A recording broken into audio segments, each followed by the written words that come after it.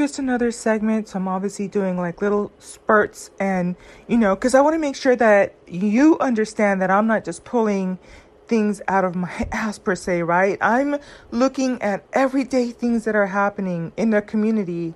And that's why I'm saying the things that I'm saying. So when you look on the thumbnail there, one of those young men is no longer with us. Why? Young man, I actually already watched the video and I came back and did it. It says, Dallas police need help identifying the man who shot another man from behind. And I talked about it a little bit in the previous podcast, right? It's like, we say, I can't believe that we're advocating for not having any more royal sons and aborting them.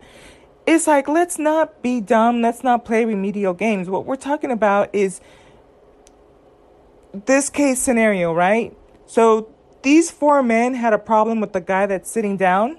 So one of them, all 4 of them approached him. One looks like he's walking away here, further down on the screen. One of them went behind him and shot the guy that was sitting down 6 to 7 times. He never saw it coming. He crawled out into the street, dead.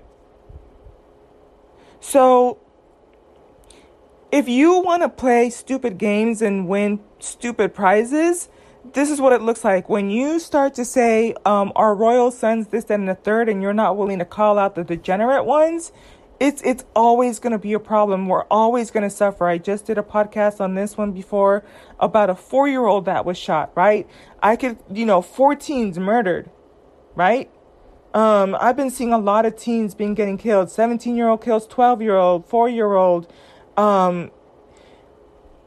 But those are our sons, though. Not my son.